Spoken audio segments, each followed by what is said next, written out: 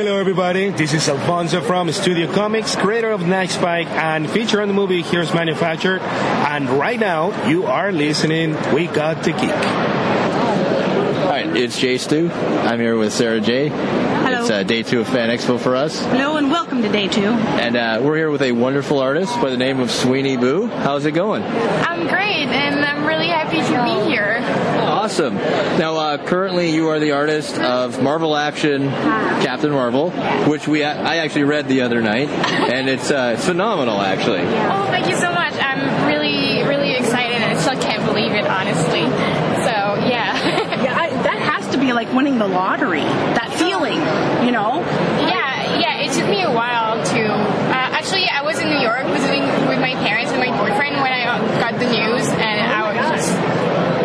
I couldn't believe it. It was crazy. They had to tie you to the ground, basically, to keep you from floating away. Yeah. I can understand that feeling, because that would be awesome. Yeah, I mean, like, I didn't really... My boyfriend told me at the time, like, you worked hard for it, and I was like, did I? I don't know. It's so crazy. I just feel very lucky.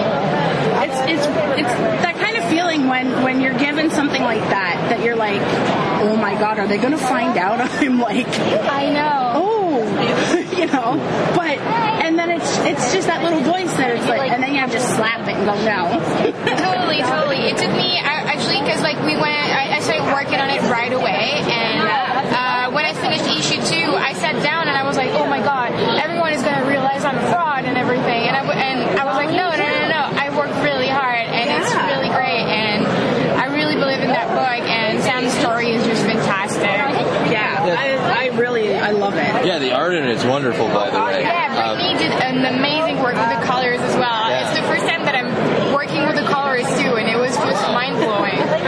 Yes. Were you a fan of the character at all before working on it? Yes. I'm a big Marvel fan. Oh, that's cool. Yeah.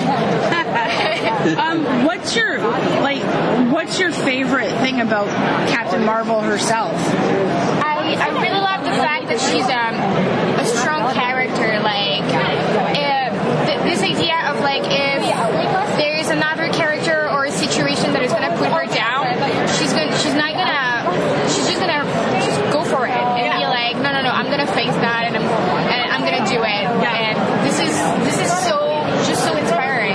It really is. Like it's nice to see that kind of strong female character. I mean, we have Black Widow and Gamora and everything, but Captain Marvel's just a little bit different in that aspect, and it's awesome to see. Totally.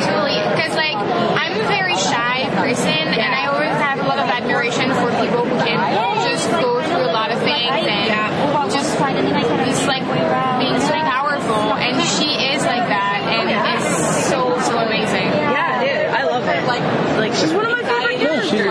I've been a fan since she was in the Avengers in the comics. So. Oh yeah, in the comics. Yeah, in the comics. And I love the cat. Yes. I love Flurkins. I want one. I know it's not possible, but I can dream. Yes, you can.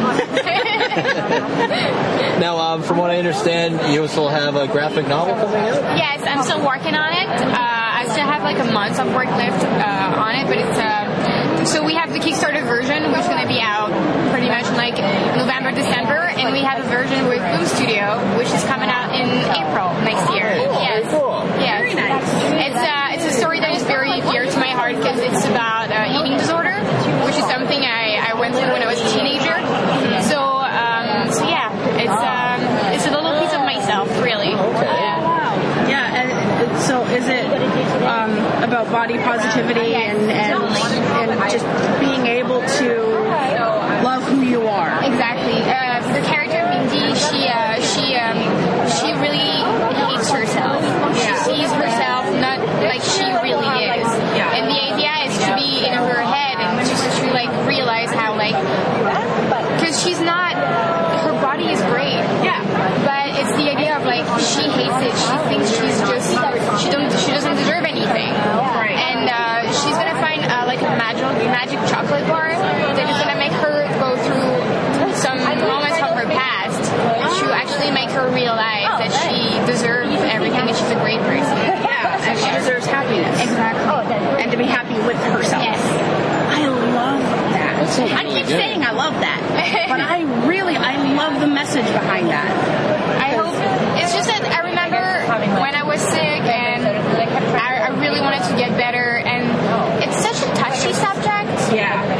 It's kind of taboo, and I just hope that this book is gonna speak to a lot of people. Somehow. I think it will. Absolutely. Especially women. Yes. No matter what the age is. Because it starts even younger now, and it's sad. It really is. So I want to read that. I can't wait to read that. Yeah, it's going to sound amazing. It sounds amazing, and it's going to be even better when you read it. I'm done. Can I ask you some of your influences, Roy? Oh, yes. Well, I grew up in France, so I was reading a lot of, French comics. I don't know if you know Skydal, but it's... Sounds familiar. Yeah, it's a sci-fi story, and the style is Alessandro Barbucci, he's the artist, and it was very Disney and cartoony with, a heavy story behind, and I loved this idea. Oh, okay. So I had a lot of influence by him when I was starting. Yeah. And nowadays, Jen Bartel, Babstar, everyone is so just amazing and inspiring. Yeah. Nice. I like it. See, I said like that. This is what happens on day 2 of Fan Expo, okay? Well, I appreciate you taking the time to talk to us, and I look forward to the graphic novel and to the other issues of Captain Marvel, and it was really nice meeting you. Thank you. Thank you. Thanks for listening. To hear more We Got the Geek, check us out at www.wegotthegeek.com and on iTunes.